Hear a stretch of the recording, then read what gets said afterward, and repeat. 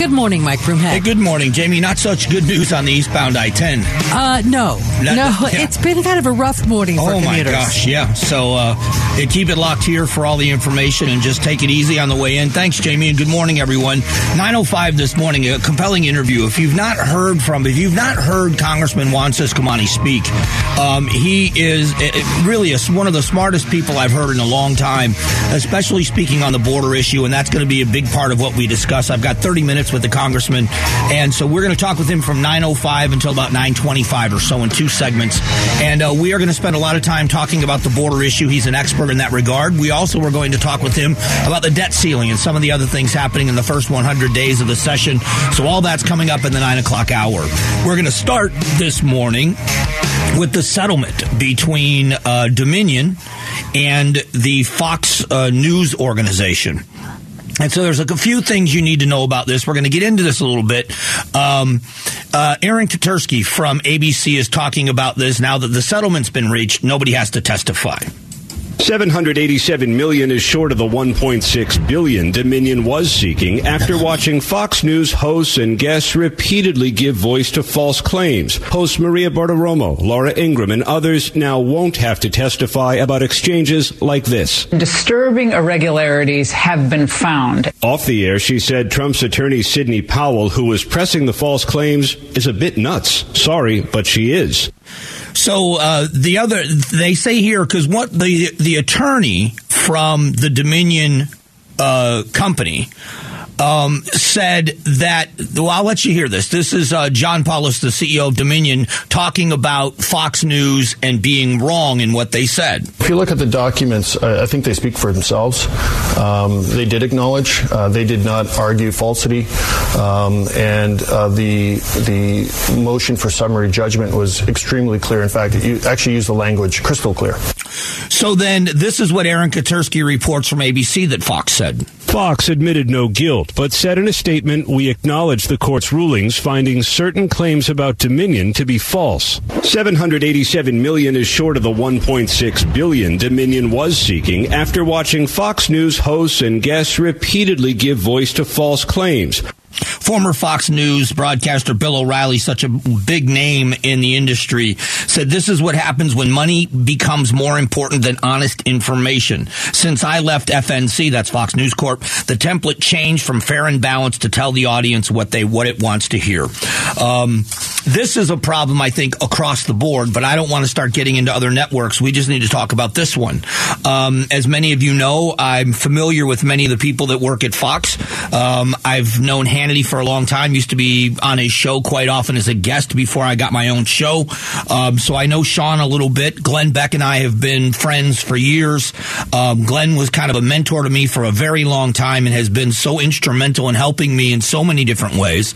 And Bill O'Reilly and I worked together on an event here in the Valley years ago. I was on stage with Bill and answering questions and kind of helping him host a show. So I've had some interactions with a lot of people either there or at one time were there. And this is not an easy thing to talk about because they were fair and balanced. I mean, that's what they called themselves. And it was this big battle about things, and it has changed. And so now, are they able to gain back? Do they want to gain back a reputation of being a news organization? Or is this all going to be about opinion? Is it all going to be, and the problem is, when you get my opinion, you get my opinion. And I'm certainly not trying to hold myself higher than anybody else, but when I tell you what I think, I know sometimes it's going to be unpopular with a core demographic of people I've associated with. Election integrity being one of them. The Dominion voting machines being one of the issues. But I would rather lose my job than feel as if I have to play a role. I'm not an actor. And if you are believing behind the scenes, if you are saying one thing, and then when you are going on television, you're saying exactly the opposite, whether or not it's a lawsuit, I don't know. They settled it. It's done with. How it would have ended had it gone all the way through the court system, I don't know that either, but chances are if you're settling for that much money, you believe your chances of being successful are not that good. So I say all this this because it's difficult for me. Sean has been good to me in the past. Sean Hannity's been good to me in the past. I don't know Tucker Carlson, never met him. But the idea that you are going to say behind the scenes, this is terrible, this is crazy, this is nuts, we got to get this person fired, we have to do that. That's not the way news organizations should run. Is this going to be a warning to other news organizations? This is another great question. We know that there was,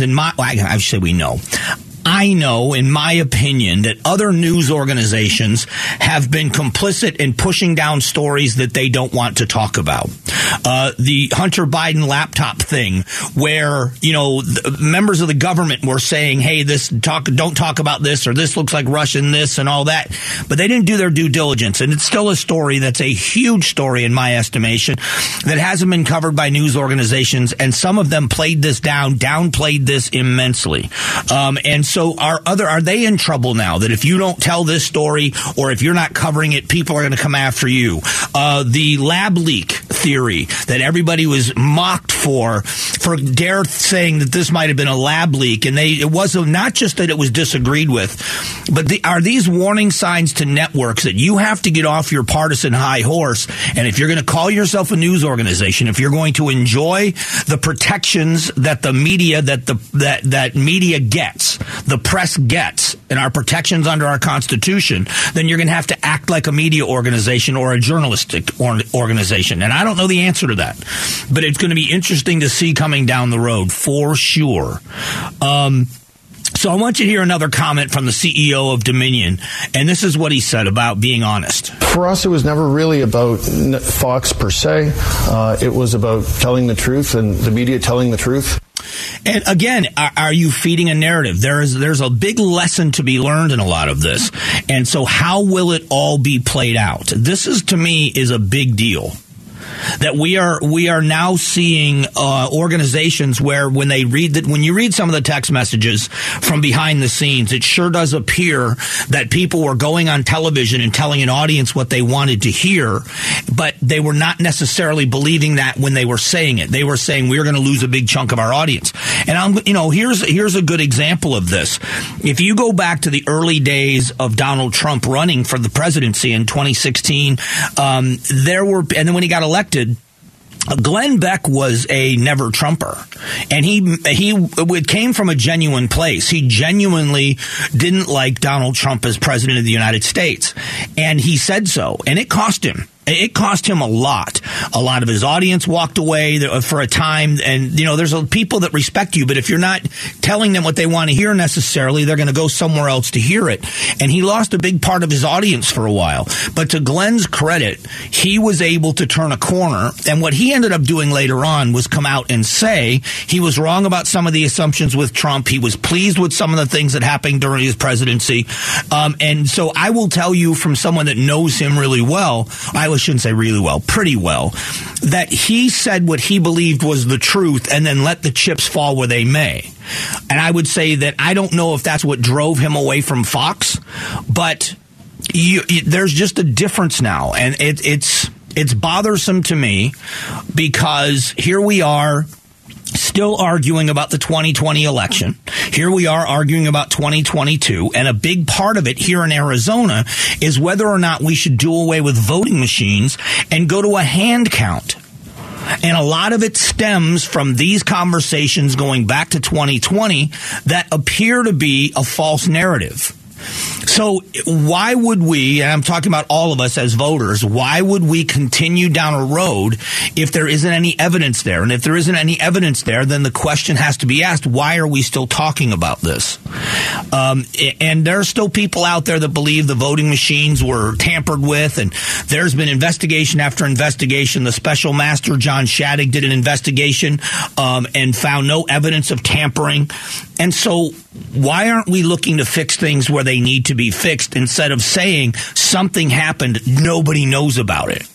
Now we're finding out, Fox News paying out over $700 million. That's a big number. That is a big number. And I just hope it opens people's eyes.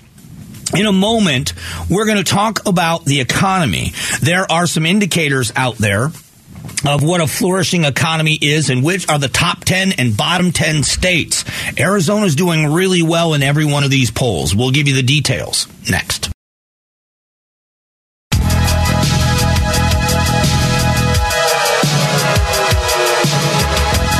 Strong values and strong opinions. The Mike Broomhead Show. KTAR News, 92.3 FM, and the KTAR News app. Hey, thanks so much. Appreciate you spending some time with us. Don't forget, about 30 minutes from right now, we speak with Congressman Juan Ciscomani about the border issue. You just heard in the newscast, Senator Sinema is holding Alejandro Mayorkas, the DHS Secretary's feet to the fire on the issue of border security and how the cartels are using social media to recruit traffickers.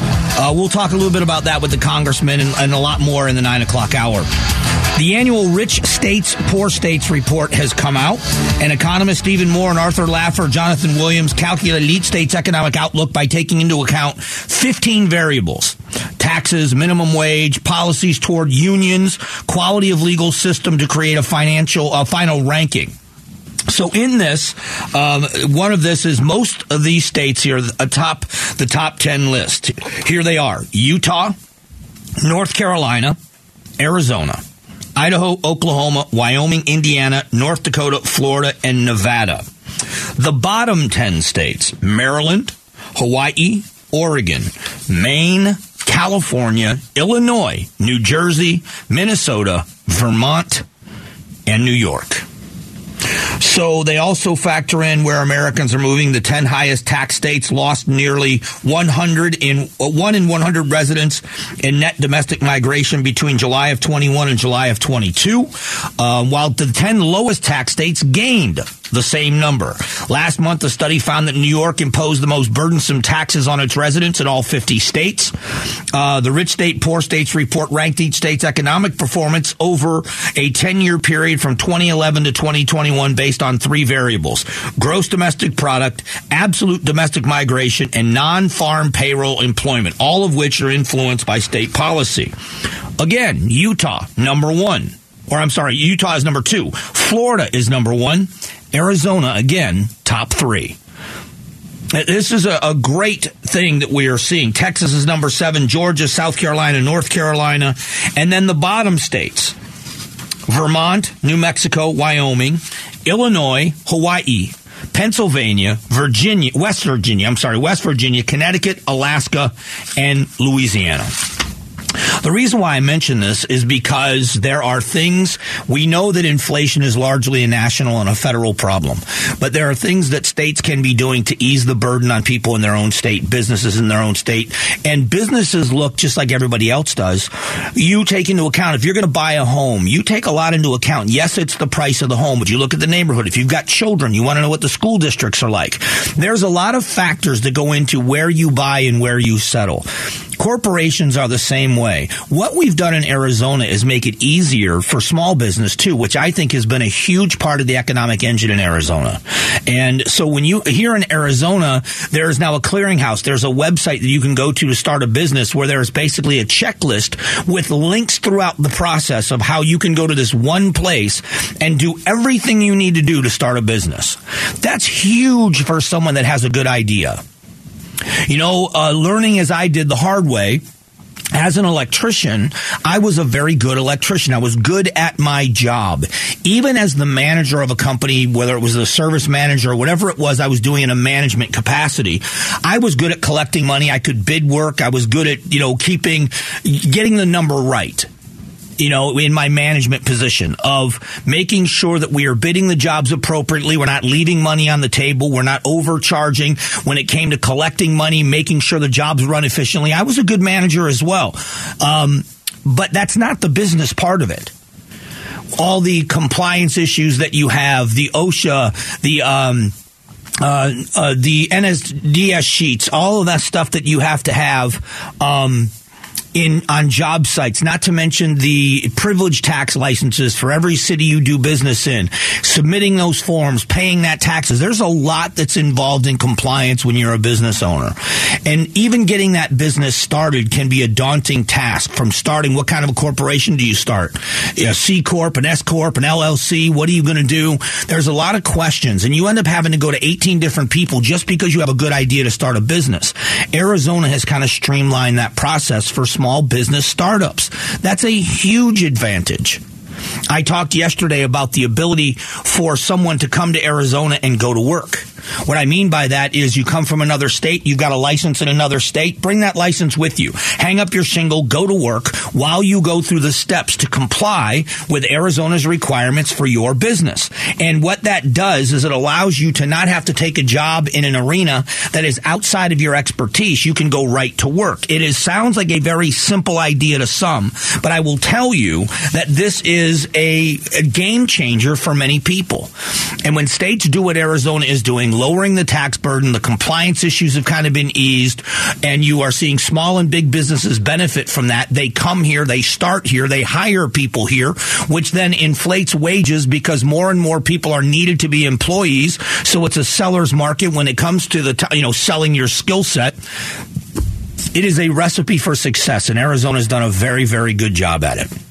So that's just kind of the basics. We'll talk more about it. Don't forget, we've got Congressman Siscomani coming up in the 9 o'clock hour, but in just a moment, Gatos is going to join me, and it's the Big Q poll question of the day. The Gatos Big Q poll question, brought to you by your Valley Toyota dealers. Hey, good morning, Gatos. Got a lot of problems out there, Mike. Yeah. We got gas prices that are over $5. Yep. We've got high inflation, Mm-hmm. But we've got the biggest problem in Scottsdale. Oh, by the way, we got that poop water on the way from Phoenix. I forgot to mention. Yes. H2O. H2O.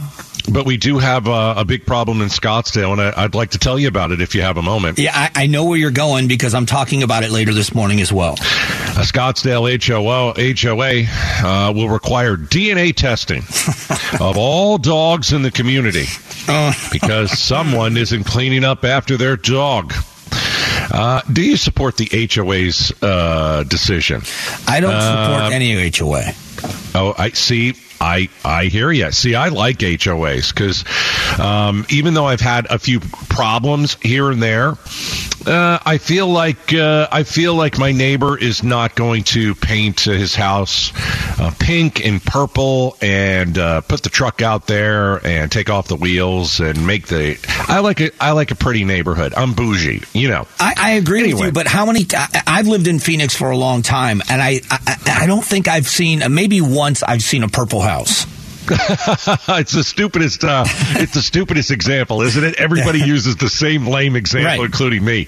Anyway, so why can't people just don't clean up after their dog? So the HOA says, okay, every dog. How do you take a DNA test? Do you stick the thing in the dog's mouth, or what do you do? Is that how you do it? Do they swab the mouth? I don't know. I've never done it before, so I have no idea. If you don't do it, you're going to get fined $250. Right. But they'll do it for free. That's the thing. I would pay the $250. Yeah, see, I think a lot of people are like you. I'm not going to. Plus, they're in Scottsdale. They're rich. They don't care about $250, right? I mean, come on. Anyway, so pay the $250. Don't get the dog swabbed, and then just keep bringing the dog out. And they make a mound of stuff on somebody's lawn and leave it. So here's the thing, though. Somebody from the HOA. Yes. The same goofball that drives around in a golf cart that makes sure your front door is the right color all that stuff is now going to have to scoop up dog poop and be the CSI for the HOA and get DNA tests on the poop. This is I'm getting a little angry. if I am a dog owner in Scottsdale, I go with you. I pay the $250 fine, and now I don't clean up after my dog. Mm-hmm. That's what I do, because I want that guy cleaning up after my dog. I want that guy scooping up that big, huge pile of manure. See, I rented in an HOA once, and it was a horrible experience. This neighborhood is called Norterra, like everything else in that neighborhood, so it doesn't narrow it down. But if you take 35th Avenue north from Happy Valley Road, it used to dead end into my neighborhood called Norterra. I got a letter because I backed into my driveway, and I'm not exaggerating at all. About a half an inch of my tires on my driver's side were hanging over the edge of my driveway and over those little granite stones. Yeah. They sent me a letter telling me I was in violation for parking on the rocks. Yeah. I hate HOAs. They could be brutal. But I'll tell you what, I bet you Scottsdale likes this. I bet you that community says, "Oh yeah, we've got a dog that's going and doing his business and not cleaning up. Let's get this done. Good for you, HOA. I guarantee you that's how they feel." Gatos, you got me worked up. I appreciate it.